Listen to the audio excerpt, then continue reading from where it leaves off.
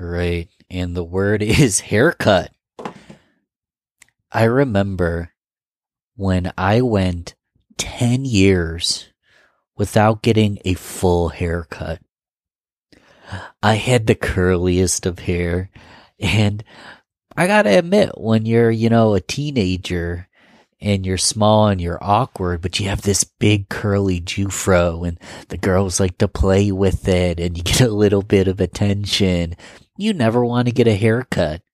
And my father used to even make fun of me. Now, granted, I got it trimmed, but I never actually buzzed it down or cut it short. I always kept my Jufro, and my father would make fun of me. He would say he was going to use the weed whacker on me.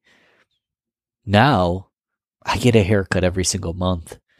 I trim the beard, I trim the sides, and quite literally, I have to get a haircut because I've lost probably about 50% of my hair. So at the end of the day, I kind of miss those times when I didn't need a haircut.